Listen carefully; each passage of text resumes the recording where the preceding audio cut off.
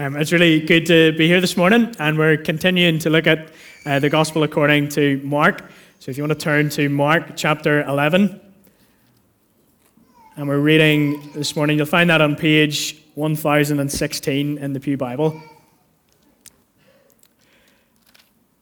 I was thinking actually on my way over this morning that this was maybe a little bit of a strange passage to be looking at this morning, and with lots of members coming in. It's not particularly about membership, but then it kind of struck me that in some ways it's very relevant. We're working our way through Mark's Gospel. All of it's relevant, of course. But this morning we're thinking about what true faith looks like, what faith doesn't look like, and what it is. And so if you're here this morning and you're visiting, and you don't yet know Jesus, you haven't yet professed faith, what we've been doing here this morning, can I invite you to turn with me to Mark 11, and we're going to think about what faith looks like, this faith that we've professed this morning. So Mark chapter 11, verse 16, this is God's word. The next day as they were leaving Bethany, Jesus was hungry. Seeing in the distance a fig tree in leaf, he went to find out if it had any fruit. When he reached it, he found nothing but leaves, because it was not the season for figs. Then he said to the tree, "May no one ever eat fruit from you again." And his disciples heard him say it. On reaching Jerusalem, Jesus entered the temple courts and began driving out those who were buying and selling there. He overturned the tables of the money changers and the benches of those selling doves, and would not allow anyone to carry merchandise through the temple courts. And as he taught them, he said, "Is it not written, 'My house will be called a house of prayer for all nations,' but you have made it a den of robbers."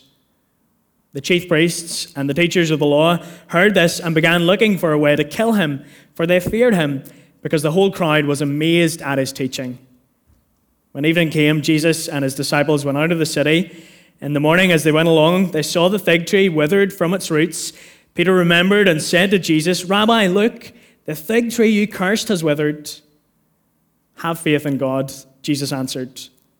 "Truly I tell you, if anyone says to this mountain, 'Go throw yourself into the sea,' and does not doubt in their heart, but believes that what they say will happen, it will be done for them. Therefore I tell you, whatever you ask for in prayer, believe that you have received it, and it will be yours. And when you stand praying, if you hold anything against anyone, forgive them, so that your Father in heaven may forgive your sins." Amen. We thank God for his word. If you're a little bit older, you might remember the TV show Keeping Up Appearances. And if you're much younger than me, you likely won't remember the show. And if you're in around my age, then you might have some recollection of the show Keeping Up Appearances. And really, in the show, there's this main character, Hyacinth, and she's trying to portray herself more highly than she really is. She thought of herself more highly than she actually is. And she's trying to portray herself to the people around her. She wanted the people to think that she was of much higher social class. And much of the content of the show portrays this conflict between who Hyacinth thinks she is and what she's trying to portray herself to be, and who she actually is in reality. And likewise, as we come to this passage this morning, in Jesus' day, he comes and he looks at God's people, and there's a conflict between who they think they are and what they're trying to portray themselves to be, and who they really are. They're keeping up appearances. They're looking rather impressive and religious, but when you look closer, all is not well. And instead, Jesus warns them that judgment is coming unless they respond to Jesus' call to faith. And so the question this passage poses to us is, what does Jesus come and see? When he comes and sees and looks at us, what does he see? Because the first thing our passage teaches us is, my clicker's not, sorry. First thing that this passage teaches us is Jesus condemns fruitless religion. Last week we discovered that Jesus is kind and gentle and comforting. And at the beginning of Mark chapter 11, Jesus comes into Jerusalem, and we see that he's a king who is humble and lowly. But here we discover that Jesus condemns fruitless religion. And so yes, he's kind and lowly and gentle, but at the same time he judges with authority. And in our passage, they arrive in Bethany, and Jesus is hungry, and in the distance they see there's a fig tree in leaf. But it's no good because it's not the season for figs. Yet Jesus goes towards this tree because he's going to use this tree as a lesson for God's people. So he goes to see this tree to see if there's anything on it, but there's no fruit, there's just leaves. And in turn, he says to the tree, "May no one ever eat from you again. The tree will not fulfill its purpose. Instead, it will wither and die." But what's this about? Is Jesus just really hungry and really angry and taking it out on this tree? Of course not. The fig tree was a standard symbol for Israel, for God's people. And the fact that this fig tree has beautiful leaves, but there's no fruit, it's a picture of what God's people were really like. It's a picture of what he sees in Jerusalem. The splendor of the temple and all of its busyness and activity, it hides the fact that Israel are not living faithfully before God. But when Jesus looks closer, he sees little evidence of life. There is no fruit. And in turn, this fig tree is meant to be a lesson to God's people and later to the church, to us. It's meant to say to us, just because it looks good doesn't mean that we're necessarily living lives that please God. And therefore, what does Jesus see when he comes and he looks at us? Back then, Jesus walks towards Jerusalem, and this is what he sees, an empty show of religion. He comes to the temple, and he's angered by what he sees. They're just keeping up appearances. They look religious, but he sees a temple that has been turned into a marketplace. And in turn, he drives out those buying and selling. He flips tables full of coins. He kicks over chairs. He makes sure that the trade is brought to a stop. But why is he so annoyed? Look with me at verse 17. Jesus, first of all, quotes Isaiah chapter 56, verse 7. "My house shall be called a house of prayer for all nations." Here Jesus explains what the temple is supposed to be. It's meant to be a place where God's people come and they meet with the living God, where they come and worship him. It's meant to be a place of true worship and devotion for all nations. But instead it has become something else. Jesus says, quoting Jeremiah 7, verse 11, "You have made it a den of robbers." According to Jesus, this is what the temple has become. But to understand more fully what Jesus means, we've got to remember the context of Jeremiah chapter 7, the passage this quote is taken from. Because what was going on then, well, the context is God's people were stealing and killing. They were committing adultery and idolatry. They were living reckless lives, but they were still saying, we're safe. In other words, we're God's people. We can live how we want. We won't be judged. And therefore, when Jesus says you've made it a den of robbers, his anger is primarily not about some dodgy money dealings in the temple, but actually it's primarily about, remembering the context of Jeremiah 7, it's primarily about this mismatch in their lives. You see, what happens in the temple, it doesn't pour over into their everyday lives. If you like, they have a church persona and a non-church persona. If you like, the temple is where they keep up appearance, but elsewhere their lives are a mess. But what does Jesus see when he looks at us? What does it look like when we leave here? Do we look like people that have encountered the living God? Because back then, in Jeremiah's day, they thought they were invincible, but God, through Jeremiah, reminded them that previously there was a place of worship that got abandoned because of their rebellious lives. And again in Jeremiah's day, the Babylonians would come and they would destroy the temple, and it was God's judgment. And so, fast forward to Jesus' day when he's telling this story of the fig tree, when he's pointing to this living, active parable. Those listening were to learn from history, and us today, as we hear Jesus' words, we're to learn from history. This is what happens to fruitless temples or churches. They become withered at the root. Isn't that what we see in this passage? In verse 20, the story's picked up again, and in the morning they're passing the fig tree, and it's withered away at its root. It's destroyed. And it's a picture of what happens to fruitless, lifeless religion. But maybe we think, Jesus sounds a little bit irrational here.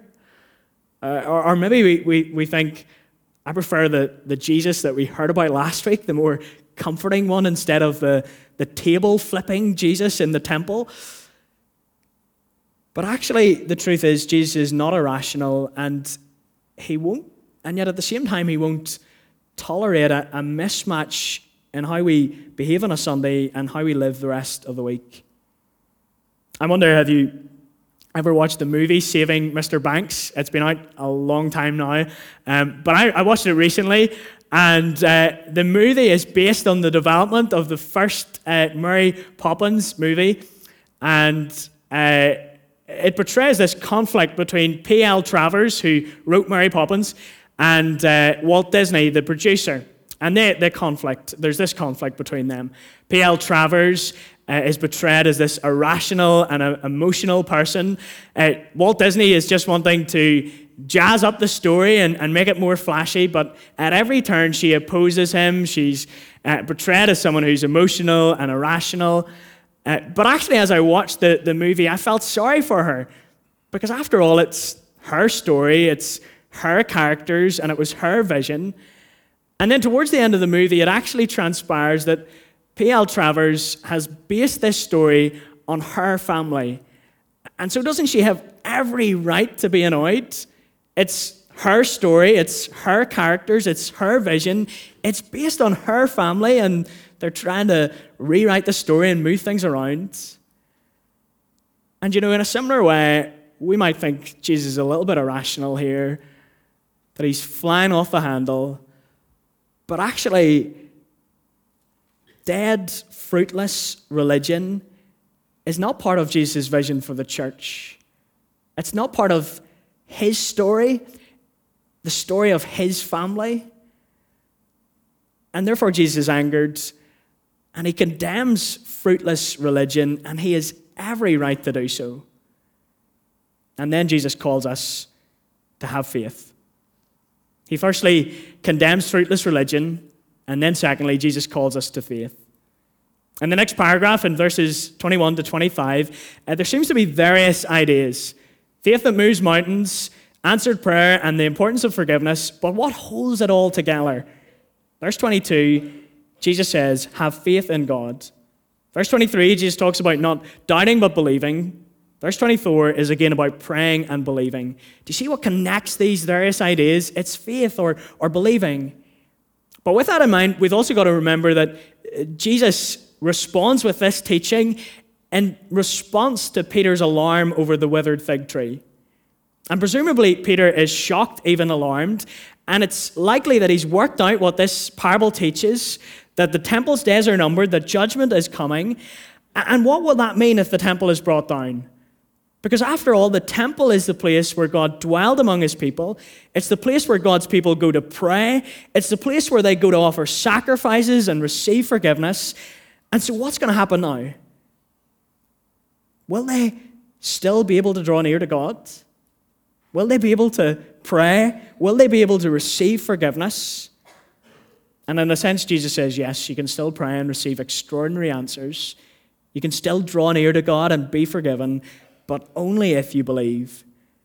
And this is the turning point in the passage. Up until now, it's been doom and gloom, judgment and darkness. But with this beautiful light bursts into this passage.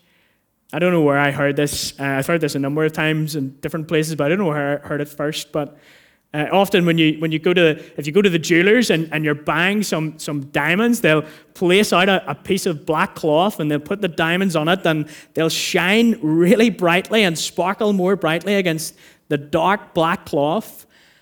And really, this passage is a little bit like that. There's this dark backdrop of judgment and darkness, but the good news shines and bursts and sparkles far more brightly. And so let's look at it together. The headline is, verse 22, Jesus says, have faith in God. In contrast to leafy, fruitless religion, which looks good but lacks life, Jesus calls them to have faith. And then Jesus says, verse 23, Truly I tell you, if anyone says to this mountain, go throw yourself into the sea, and does not doubt in their heart, but believes what they will say, it will be done for them. Therefore I tell you, whatever you ask for in prayer, believe that you've received it, and it will be yours. At first, this might sound a little bit like a name it and claim it type religion. If you believe enough, whatever you ask for, that'll be yours. But actually, John heard this promise firsthand, and later he tells us in 1 John, he says, if we ask anything according to his will, he hears us. So it seems that whatever is according to God's will, and therefore a name it and claim it type religion is not what Jesus offers us here. Jesus is not saying in these verses, if you believe enough and you pray enough, good health, wealth, whatever it is you ask for, that will be yours. But if that's not what Jesus is saying, what is Jesus saying? Instead, I think Jesus is talking about believing and receiving and mountains that are thrown into the sea, because he wants us to see we trust in a God of the impossible, and therefore we can pray big prayers. But what sort of big prayers? What do I mean by that? Well, remember where we are in the passage. Judgment has been announced. And given so, who then can be saved? But actually, if you remember, that's a question we considered a couple of weeks ago. The story of the rich man, and Jesus' disciples come to Jesus afterwards, and they ask, who then can be saved? And do you remember what Jesus said? With man it is impossible, but not with God, for all things are possible.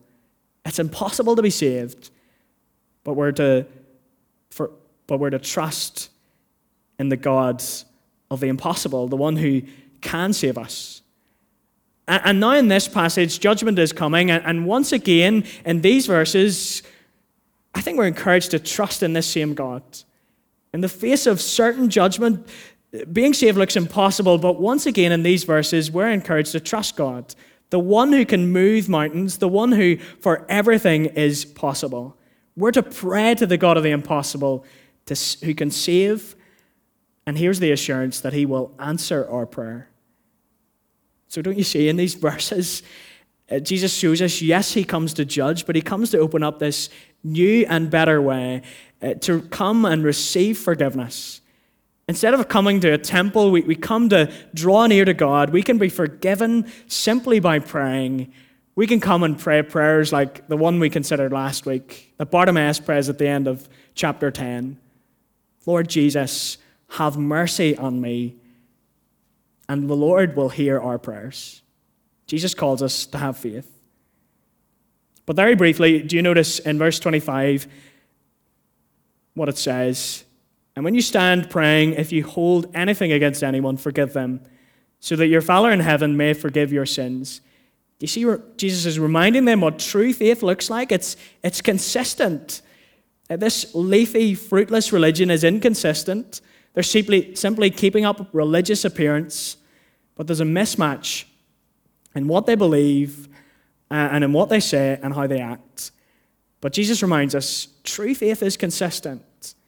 For instance, true faith receives forgiveness, and knowing how much we've been forgiven, we then forgive others. And as an aside, we don't have time this morning to go into all of this, but of course forgiveness is not easy. It can be really difficult to forgive when people have hurt us really badly.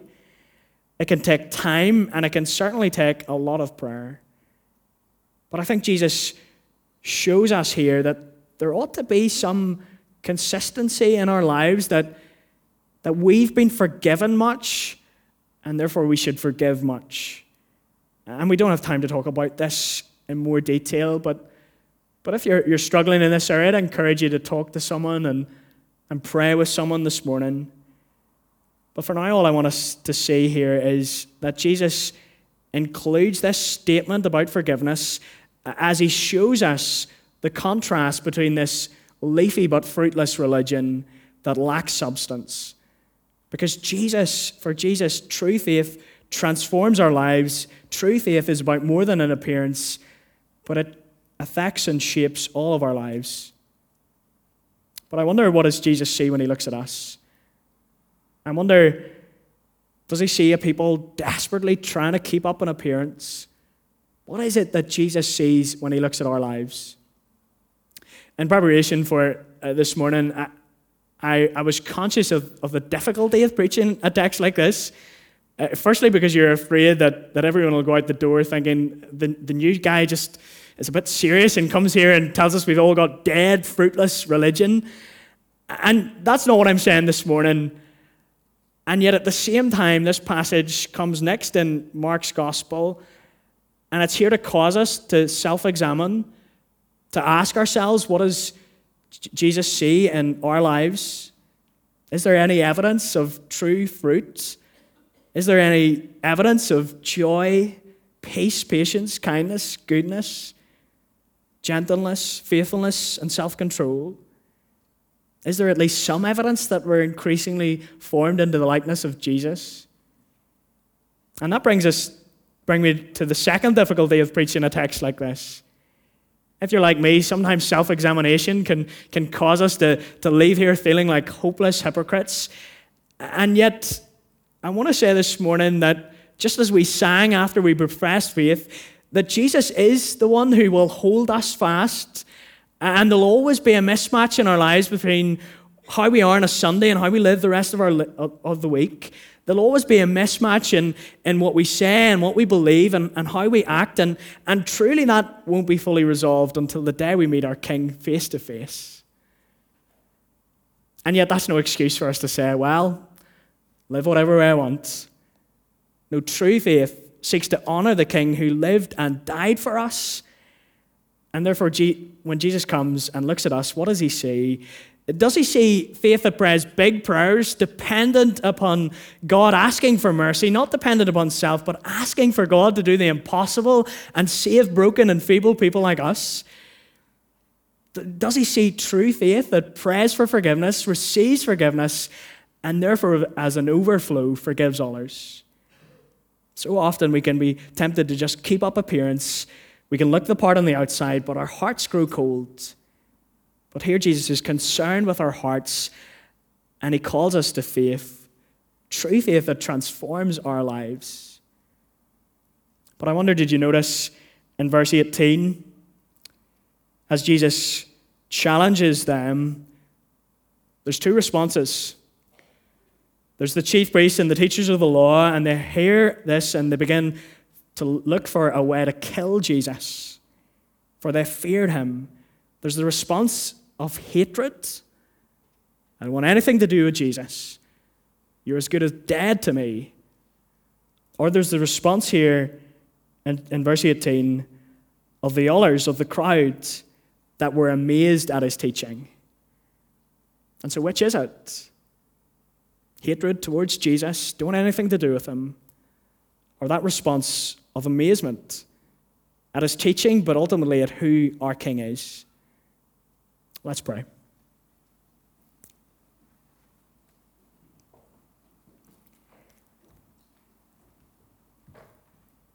Heavenly Father, as we've studied your word, we're reminded that so often it makes us feel uncomfortable.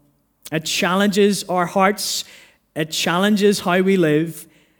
It convicts us, and it makes us realize how broken and feeble we are and how small our love for you is. But Lord, we come and we confess our faith this morning, and we confess and we trust in the Lord Jesus Christ, the one who lived the perfect life we could never live and died a sinner's death, but rose again victorious on our behalf. We trust on him. And so, Lord, this morning as we leave here, may you make us more into the likeness of Jesus, and may you help us to not be so self-dependent, but to trust more fully in the Lord Jesus Christ and what he has done on our behalf. In Christ's name we pray. Amen.